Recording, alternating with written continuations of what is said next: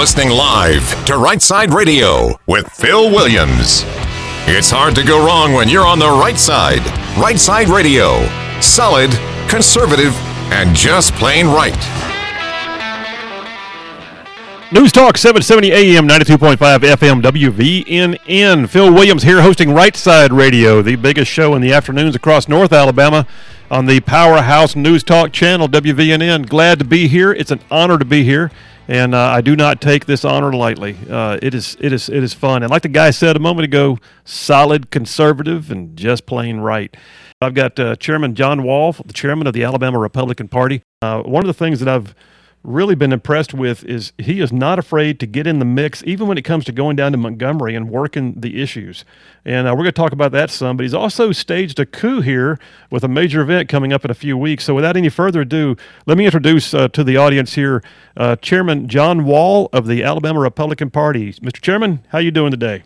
You know, I'm doing very well, and Phil, I appreciate you inviting me onto the show. I'm looking forward to it, and always a pleasure to be with you. Well, thank you, sir.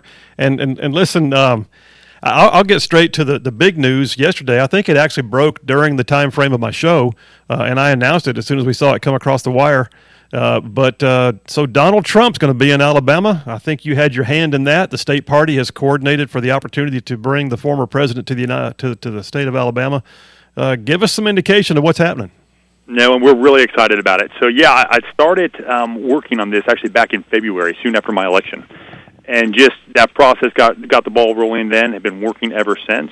And we were super excited yesterday to be able to announce this publicly. Donald Trump is coming to Alabama on August 21st to Coleman, York Family Farms. So we are super excited. York Family Farms, and so here's the cool thing. If I'm not mistaken, Coleman is in the 4th Congressional District, is it not? That is correct. So it's kind of fitting that it's being held in the heart of the 4th Congressional District, because that is Trump country. So if you look at the results from both the 2016 and 2020 elections, District 4 was the best congressional district in the country for Donald Trump. So he is coming back to Trump country. He literally, in fact, I'd heard that Congressman Robert Aderholt was actually with President Trump after the 2016 election and let him know. He said, "Sir, just so you know, not only am I a Republican and supportive of your election, obviously," he said, "but I do represent Alabama's 4th Congressional District, and we have the highest per capita district vote of any district in the U.S., which is a pretty good claim to fame right after the president gets elected." Yeah, absolutely. Not a bad thing to be in District 4 for sure. Well, yeah, absolutely. So, and I live in District 4 myself, and so that's pretty cool. And so Coleman, tell us about the venue, if you would. Tell us about what you expect the day to look like. How's the president's appearance going to be? Give us a lay of the land as you know it so far. Yeah, absolutely. So the day is actually going to start with, let me back up a little bit. The rally is being held in conjunction with the Alabama Republican Party's summer meeting. So the day will get started actually 3 miles away where we're holding our summer meeting for the State Executive Committee. That'll wrap up around noon, and then we'll transition over to the rally location at York Family Farms. The gates will open at about 2 o'clock. At that point, there will be some local bands, just music playing. It'll get more serious with some speakers coming on at about 5 o'clock, and then the president will make his address at 7 o'clock. Okay, and you know, we can imagine, because all of us have had an opportunity to see the president speak, at least on TV, if not in person, and he has been in Alabama before. But do you have any other speakers that are on the agenda that you're aware of that you can announce at this time? You know, there's going to be several. That is actually the rally itself will be a Trump rally. So the Trump team will be deciding the other speakers. And I have not gotten confirmation on who other speakers will be yet. Okay. All right. So more to come on that. Is this going to be an open venue? Are there ticket sales? How are you going to work that? So I've got some great news on this. It will require a ticket, but they are free tickets. And we're super excited to be able to offer everyone the opportunity to come. And we've got it really simple for people who would like to come. If they want to go to algop.org, the state party's website, we've got a link right directly on there on the main page. There's a graphic with Trump rally on it, and then at the bottom of that, just click the link, and it takes them straight to where they can register for free tickets. Outstanding. Well, speaking as a member of the State Executive Committee myself, do members of the various county and state party, do they have to also get tickets, or is that automatic because of their membership? We will be in contact with party membership, but you will actually all have guaranteed reserve seating as a member of the state party. Okay. A little reward for our troops in the trenches fighting for conservative values with the state executive committee. Well, we appreciate that, and listen, Mr. Chairman, I think this is a coup, and I certainly appreciate the fact this is happening, because it wasn't so long ago that we thought we had a Trump rally that was going to take place at the Alabama battleship, and I don't know if politics got in the way, if it was a miscommunication, but it certainly was an unseemly type rejection of what would have been a really good and patriotic venue rally. And yet we're going to recoup that now by having it in North Alabama in the 4th District, and I think that's pretty cool. Well, and what I love about this is we have a venue that can hold a massive amount of people. So down in Mobile, we would have had to have not allowed everybody who wanted to come. At this venue, we have full access for as many as want to come. So we can expand it out forever. Wow, that's outstanding. Well, listen, let me turn to some other topics while I've got you, but I certainly appreciate you, first of all, enlightening us on that. So we got a few minutes let me here. make a special offer quick to your listeners today. Yeah. We're actually offering something a little special, and that is we're calling it 45 to meet 45. Because, of course, Donald Trump was the 45th president of the United States of America. And anyone who, when they're getting tickets on our website, if you make a contribution to the Alabama Republican Party of $45, we're throwing them into a hat for the opportunity to pull one person out for them and a guest to be taken backstage, meet President Donald Trump in person, get a picture with him, and give him the backstage tour. Wow. That's pretty cool. All right, you're setting this up like a rock star show. I mean, this is big doings. It's even better than meeting Aerosmith. I think this is good. Well, hey, I'm a political junkie, so this is yeah. I have to admit, I'm more excited about this than I would be a rock concert. there you go. Well, Mr. Chairman, thank you for that. And tell you what, we got just a few minutes for the break, and then I hope you'll be able to stay on through the break because I want to finish up some things with you. Absolutely. One of the things I do want to talk to you about, though, so you're the chairman of the Republican Party, and I will say this for my listeners, especially those few liberals that I do know listen in, taking notes on what you hear on Right Side Radio, that I have reached out multiple times to the chairman of the Democrat Party, who is someone I know personally, Democrat Party Chairman State Representative Chris England, and I'm getting no response whatsoever, but we are offering the opportunity for him to be on the show as much as anybody else. So it's not that we are a one-sided show. We're conservative, but we'll talk to everybody. That being said, Chairman Wahl, we are in an election season right now, and I think there's a vast difference between being a conservative and being a Republican. You can be a Republican and still be as liberal as the day is long. But all that to say, we are a red state. And there are still some races where we see, we have a lot of potential open races in the state legislature. I've counted upwards of maybe 20 in the state house alone that may wind up being open seats. Right now, I think we can confirm at least 14. All that to say, how's the party handling the filling and the qualifying of races as we move into this most important season? Yeah, and absolutely. And let me drop back quick to your first point, and that is, you can be a Republican and not a conservative. And I think it's important for people to know that Republicans, our core principles and our platform represent those true traditional American values. And what I always like to say is, I am a Republican because of the values we represent. And a Republican is a name, and if we ever abandon those values and those core principles, then absolutely, what good is it to be a Republican if it doesn't represent something? So I think that's very important. That's something that's near and dear to my heart as someone who's come through the grassroots, kind of the grassroots side of the party, and very much believes in those American values, those Alabama values, limited government, traditional family values. Those things that built this country. And I think it's important that the Republican Party always embrace those and fight for those values.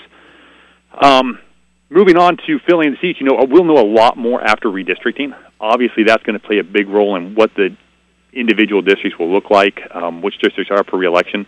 But I'm extremely hopeful. All the numbers I've seen where districts are moving, and also what districts are up for election, I think we will, if anything, grow the percentage of Republicans in the state legislature this year.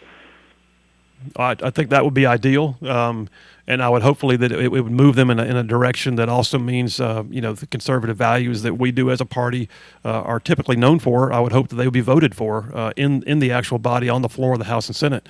And we've got, of course, we got the one open seat for U.S. Senate, which has got 4 contenders right now. We've got the congressional race up in North Alabama, where Mo Brooks is moving to a Senate race, and that race is even getting thicker. We've got another candidate in the race as of last week, John Roberts. He'll be on the show tomorrow. But yeah, there's the races are filling up. But you mentioned something there. The redistricting is an issue, and I've mentioned it on the show several times. It's amazing. It's actually appalling how long it has taken the Biden administration to get numbers out to the states. They can't even redraw a school district at this point until they have the numbers in place and are able to work the processes to even get it to a vote of the legislature. And this would normally have already been done probably about 3 months ago. But here we are. That's right, and you're absolutely correct. We're not just redrawing congressional districts, state house districts, and state senate districts. You have all the county commission, different county commission, school board, as well as state school board. County school board, a lot of different races that have to be redrawn by the primary. So no doubt about it, there's a lot of work to be done here. Yeah, I mean, right now, if someone wanted to declare for a race and they live close to the margin of a current district, they might declare for the race only to find out that 3 months from now they no longer live in the district. Yeah, exactly. And that can change the whole dynamic. Well, listen, Chairman Wahl, we're heading into a break right now. If you will hang on, please, when we get back, I want to talk about some very important legislation that I know you had a hand in. I want to congratulate that. That was Senate Bill 267 regarding vaccine passports. I'll be on hand. All right, we'll be right back in just a minute with Chairman John Wahl from the Alabama Republican Party, talking about the future of the party, talking about Trump coming to Alabama, and we're going to talk a little bit about legislation and how important it is the party sometimes gets involved and reminds people of what they stand for. It's News Talk 770 AM, 92.5 FM, WVNN, Right Side Radio. We'll be right back.